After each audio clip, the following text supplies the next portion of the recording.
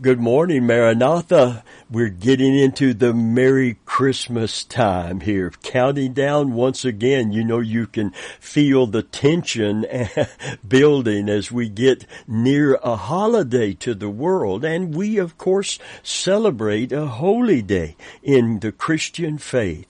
And we know the reason for the season, and it makes all the difference. I'm not going to say that I'm not going to enjoy the Christmas cards, the sentiments that are sent to us of love over the years, and all of you that have written us, we thank you from the bottom of our heart. What an encouragement it is to know that our ministry is still touching hearts and lives, even though we're getting up in years. Amen. God has been good to us and allowed us to continue to spread His Word, to use every vehicle that we can find, every open door, to declare the name of Jesus to a fallen world. Praise God. And once again, we're getting ready in this Christmas season. I feel the whole season to me as the Holy Spirit just seems to be confirming that more and more as we get closer to this Christmas 2022. Why Jesus came. So important. We know He came. We know He laid in a manger, but we know He didn't stay in the manger. We know He came. We know the purpose of His coming to a degree because it came to its fulfillment and its climax at the cross. Amen. Praise God. But friend of mine, that's what we want to focus on this Christmas season. We want to know why He came. Amen. And look at the love behind it and God's purpose behind it. You know, many would call our world in the condition it's in a God-forsaken world. It looks like the enemy is making inroads and making progress and progressively, and maybe the new word that's used so much, exponentially. But I'm telling you right now, God has not forsaken our world. He loved the world as it was then and as it is now, enough to give His only begotten Son. That's why Jesus came. And not just give Him to lay in the manger, but give Him to lay in a manger so He could grow up to full manhood and adulthood, go to the cross and pay our sin debt. A lot of songs and sermons at Christmas point to a manger in Bethlehem, to Mary and her holy child, and rightfully so. That's where it all began. That's where the opening of the understanding of the mystery of His coming began. God indeed sent His Son into this fallen world in order that there might be an opportunity for everybody on the planet to be saved. Yes, you heard me correct. According to the Word of God, it's not His will that any perish, but that all come to repentance, which is the first step toward receiving Christ and the gift of everlasting life. Amen. Praise God. Problem is, some only see Jesus, even in the Christian community, as the Christ child, the little innocent babe who came to teach us to love one another and to live in peace with one another. There's truth in that, great truth in that. He's God's love gift. And in His Old Testament title, one of His titles was Prince of Peace. One of His most treasured titles, in fact, is Prince of Peace. Yes, he's very God. He's the everlasting Father. He's the wonderful Counselor. But He is Prince of Peace, and this world has never known peace except for it's never really known it worldwide since the world began. And it's getting worse now with the end time signs so prevalent. Wars and rumors of wars, earthquakes in many different places, distress of nations with perplexement, men's hearts failing them for fear, looking at the things which are coming upon the earth. So what we want to do is examine this Christmas season. The reason for the season is Jesus, of course, but there's a reason that he came, and it is this fallen world, the condition of this sinful, sin-filled world, and all of the lost people and hopeless, helpless people in it, that brought Jesus to leave the splendor of heaven, take on flesh, lay helpless seemingly in a manger, and seemingly just hang just as helpless on the cross. But he did that for a reason. And the reason is because he loved us enough, in spite of our sins, in spite of our pride, our arrogance, our blasphemy. I could go on and on.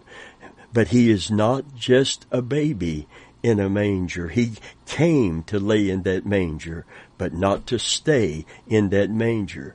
To some, he's just a religious symbol, a perpetual child, a sweet, innocent baby that evokes sentimental emotions. And what God wants to establish in us is the deep devotion from our hearts to follow Christ when we're in the midst of the beginning of sorrows and the falling away. It's going to take more than sentimental feelings or emotions. It's going to take a deep devotion, bringing a strong commitment of our life to follow Jesus, to be literally upstream Christians in a downstream world. Nothing less than our sin debt that we couldn't pay brought him here into this fallen world. Our separation from our God brought him from heaven's glory to a manger in Bethlehem as the first stage and first step on his journey to the cross. It was our helpless, hopeless condition, hurting, aging, dying, without hope and without God, as the Scripture said, in the world. And Jesus did not accomplish our salvation by laying in a manger, but by hanging on a cross. Someone said it very well when they said the Son of God became the Son of Man, so that the sons of men might become the sons of God. Hallelujah. Number one, Jesus came to reconcile us to God. Galatians 4:4-7. It said, "But when the fullness of time was come, God sent forth his Son, made of a woman, made under the law, to redeem them that were under the law, that we might receive the adoption of sons." Praise God. And because you are sons, God hath sent forth the Spirit of his Son into your hearts, saying, Abba, Father. I want to stop right there. Abba here is in Aramaic. It is the first words in the language of the day of Christ's time and the writing of the New Testament. It's the first word that a baby, boy or girl, would utter when they recognize who their daddy is. And it's a simple word, Abba. We use the word in our contemporary language. My children, they call me Dada before they call me Daddy. Amen. Abba, Father. We have been adopted into the family of God. Jesus came to reconcile us to God so that our sins can be forgiven and we could be brought into his royal family, and we could call the Creator of heaven and earth that we sinned against and call him Abba, Father. Listen to verse 7. "Therefore thou art no more a servant, but a son. And if a son, then an heir of God through Christ." I like one paraphrase. In part, it said God sent him to buy freedom for us who were slaves to the law, so that he could adopt us as his very own children. Jesus bought our freedom by paying the ransom price in full at the cross.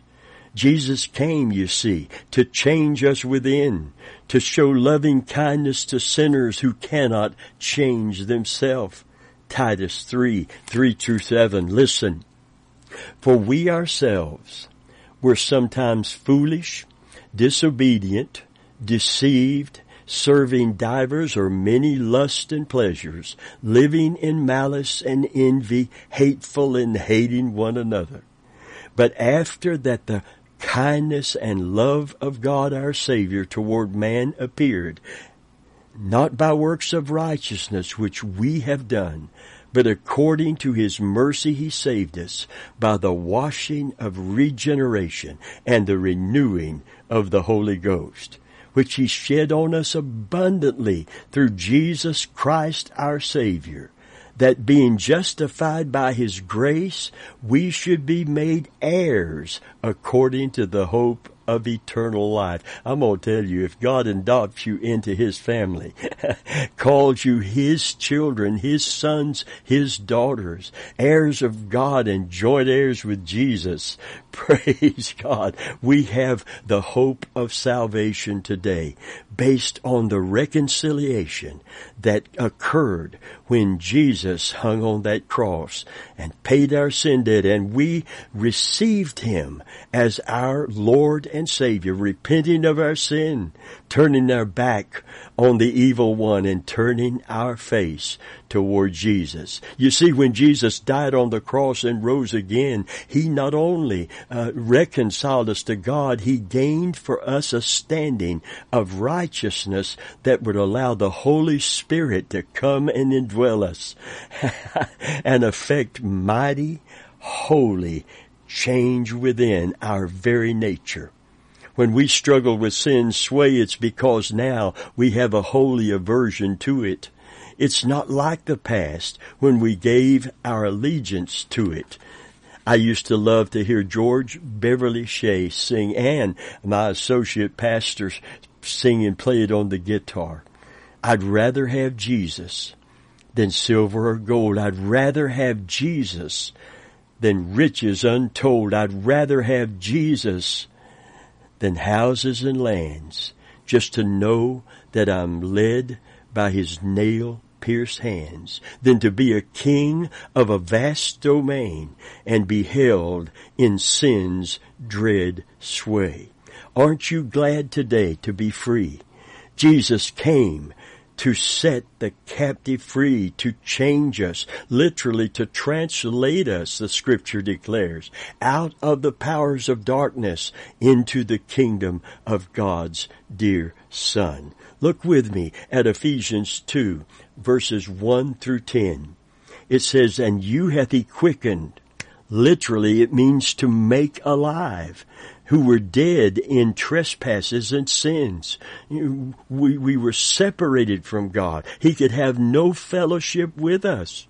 Wherein in time past you walked according to the course of this world, according to the prince of the power of the air, the spirit that now worketh in the children of disobedience, among whom also we all had our conversation in times past, in the lust of our flesh, fulfilling the desires of the flesh and of the mind, and were by nature the children of wrath, even as others. But God, hallelujah, who is rich in mercy, for His great love wherein He loved us, even when we were dead in sins, hath quickened us together with Christ. By grace ye are saved. Amazing grace.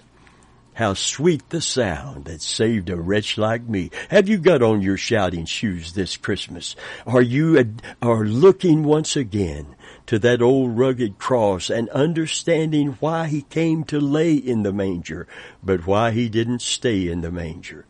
Let me continue with verse 6. And raised us up together and made us sit together in heavenly places in Jesus Christ, that in the ages to come He might show the exceeding riches of His grace in His kindness toward us through Christ Jesus. For by grace are you saved through faith, and that not of yourselves. It is the gift of God, not of works, lest any man should boast. For we are his workmanship, created in Christ Jesus unto good works, which God hath before ordained that we should walk in them.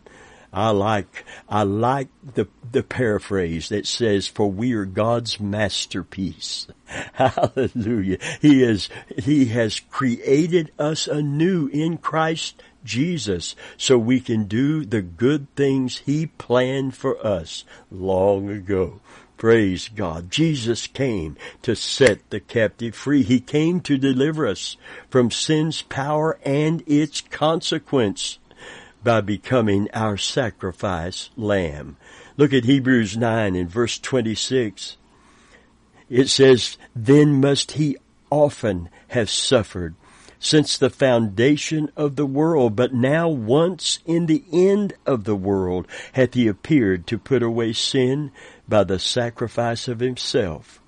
I like the Amplified. It said, for then would he often have had to suffer over and over again since the foundation of the world. But as it now is, he has once and for all, at the consummation and close of the ages, appeared. It's why he came, you see, to put away and abolish sin by his sacrifice of himself. He gave himself for us. God did not just send us his son. He sent him to die in our place. He gave his son to die as a sacrifice lamb. He gave his only begotten, for God so loved in John 3:16 that he gave his only begotten son, that whosoever would believe on him would not perish, but have everlasting life. As Isaiah prophesied to us concerning him in Isaiah 9:6, a child is born unto us, a son is given. Hallelujah. Jesus came to die, to give us victory over death. Look at 2 Timothy 1:7-10. It said, God hath not given us the spirit of fear, but of power, love, and of a sound mind. Be not therefore ashamed of the testimony of our Lord, nor me his prisoner, but be thou partaker of the afflictions of the gospel according to the power of God, who hath saved us, called us with a holy calling, not according to our works, but according to his own purpose and grace, which was given to us in Christ Jesus before the world began. I'm going to tell you right now, Jesus was not an afterthought. When God gave man a sovereign free will, part of making man in his image was not just how he formed our form out of the clay before he breathed spirit into us and made us an eternal living soul. Yes, the flesh would die, but never our eternal spirit. Long before that, he knew if we made the wrong decision, he knew the consequences that would come. So he prepared, I call it a safety net of grace to catch us if we fall. And indeed we fell. But he sent his son, and he planned that before he made the world as we know it, the earth as we know it. Praise God. Amen. Let me read that again. Who hath saved us, called us with a holy calling, not according to our works, but according to his own purpose and grace, which was given us in Christ Jesus before the world began, but is now made manifest by the appearing of and this is beginning at the manger. It has significance, but we need to understand the significance of it is the first step. That was the first step toward paying our sin debt so that we could obtain salvation. everlasting life, everlasting love, becoming not only forgiven our sin, but brought into God's own royal family. You realize how awesome it is to cry, Abba, Father, and the Spirit of adoption, the Holy Spirit who came that we are sealed by and with, to be able to call the Creator of heaven and earth our Heavenly Father, Abba, Father. Listen, but now, verse 10, is made manifest by the appearing of our Lord Jesus Christ, who hath abolished death for the believer, you see, and hath brought life and immortality to light through the gospel. Hallelujah. Amen. Friend of mine, if Jesus had not come, we would be hopelessly lost, helpless to change our condition or to save ourselves. But thank God, in the fullness of time, God sent His Son, His only begotten Son. Harriet Hine wrote these lines about Christmas. I want to share it with you in closing today. If there had been no Christmas morn, no Christ child in a manger born, no shepherds watching in the night, no angel song, no star of light, then there would be no hope today for this old world where sin holds sway. No peace for souls weighed down with sin, no deep abiding joy within. No burdens lifted by His grace, no strength to run life's weary race. No sorrows eased, no tempest quelled, no fears dispersed, no doubts dispelled. No song of praise, no answered prayer, no loving Lord to guide and care. But friend, there was a Christmas morn when Christ the Son of God was born. Oh, hallelujah. Praise His name. Hope lives today because He came. Hallelujah. Praise God. There is hope for us today. And if you don't know Jesus Christ as your Savior, there is hope for you today. As we continue to examine this season why He came, we begin to understand how powerful Christmas really is when we really understand the purpose of His coming to this planet, to this place, the purpose of the manger and the purpose of the cross. Praise God. In his book, Psalms for My Life, Joe Bailey wrote the following poem. I'd like to share it with you. He said, praise God for Christmas. Praise Him for the incarnation, for Word made flesh. I will not sing of shepherds watching flocks on frosty night or angel choristers. I will not sing of stable bear in Bethlehem or lowing oxen, wise men trailing distant star with gold and frankincense and myrrh. Tonight I will sing praise to the Father who stood on heaven's threshold and said farewell to His Son as He stepped across the stars to Bethlehem and Jerusalem. And I will sing praise to the infinite Son who became most finite, a baby, who would one day be executed for my crimes. Praise Him in the heavens. Praise Him in the stable. Praise Him in my heart. Dear friend, Christmas is a season to emphasize salvation, the cost of it, and who paid the price so that you and I could be saved. We should rejoice that Jesus was born in the ancient city of Bethlehem so long ago, and our hearts should be filled with joy because that child was and is the Savior, Jesus Christ, our Lord today. I pray this Christmas season that we will have a deep, deep devotion in our heart to follow Jesus when so many are seemingly falling away, so many stumbling along, instead of running with perseverance the race that is set before us.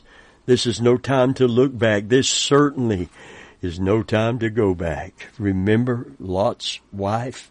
Jesus said, oh, dear friend, going back starts with a look back.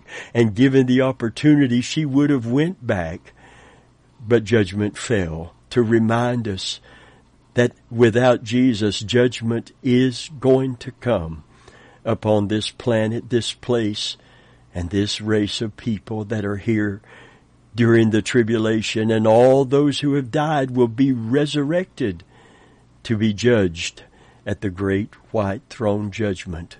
The sea gives up its dead, the land gives up its dead, and all are raised to face a judgment. It's appointed to man once to die. After this, the judgment. We don't have to fear that judgment if we receive Christ as our Savior, repenting of our sin, receive Him as our Lord and our Master, turn from darkness to light, from Satan to Christ, from sin unto God. Today is a day of salvation. Today it's a day for Christians to rejoice and to reestablish a first love kind of devotion in their heart. Not just a mere emotion during this season, but a deep devotion that we might be the followers of Jesus Christ, upstream Christians in a downstream world. Praise God. And today, if you don't know Jesus as your personal Lord and Savior, we've all sinned, come short of the glory of God. There's none righteous, the Scripture says. No, not one. We all need a Savior, and a Savior has been provided for all of us. That's why He came to lay in that manger, and that's why He didn't stay in that manger. So today, as we celebrate His coming in the manger, we celebrate why He came at the cross. At the cross where I first saw the light, and the burdens of my soul just rolled away. All of that guilt, all of that shame, all of that fear of spending eternity without God, all of that fear of death, all of it is lifted at the foot of the cross when we come, just like we are, just as I am, without one plea but that Thy blood was shed for me. O Lamb of God, I come. I come. Come to Christ if you don't know Him. Come to Jesus, repenting of your sin. Receive Him as your Lord and your Savior. He will embrace you. God will pardon your sin. God will translate you out of the powers of darkness and bring you into the kingdom of His Son. And God will call you His child and allow you to call Him Abba, Father. Oh, amazing grace. How sweet the sound that saved a wretch like me. I once was lost too, but now I'm found. I was blind, but now I see. We love you. We pray your Christmas will be a Christmas that represents what Jesus accomplished, and we can show the world why He came when we show them our love for Him and what He has done for us. In Jesus' name.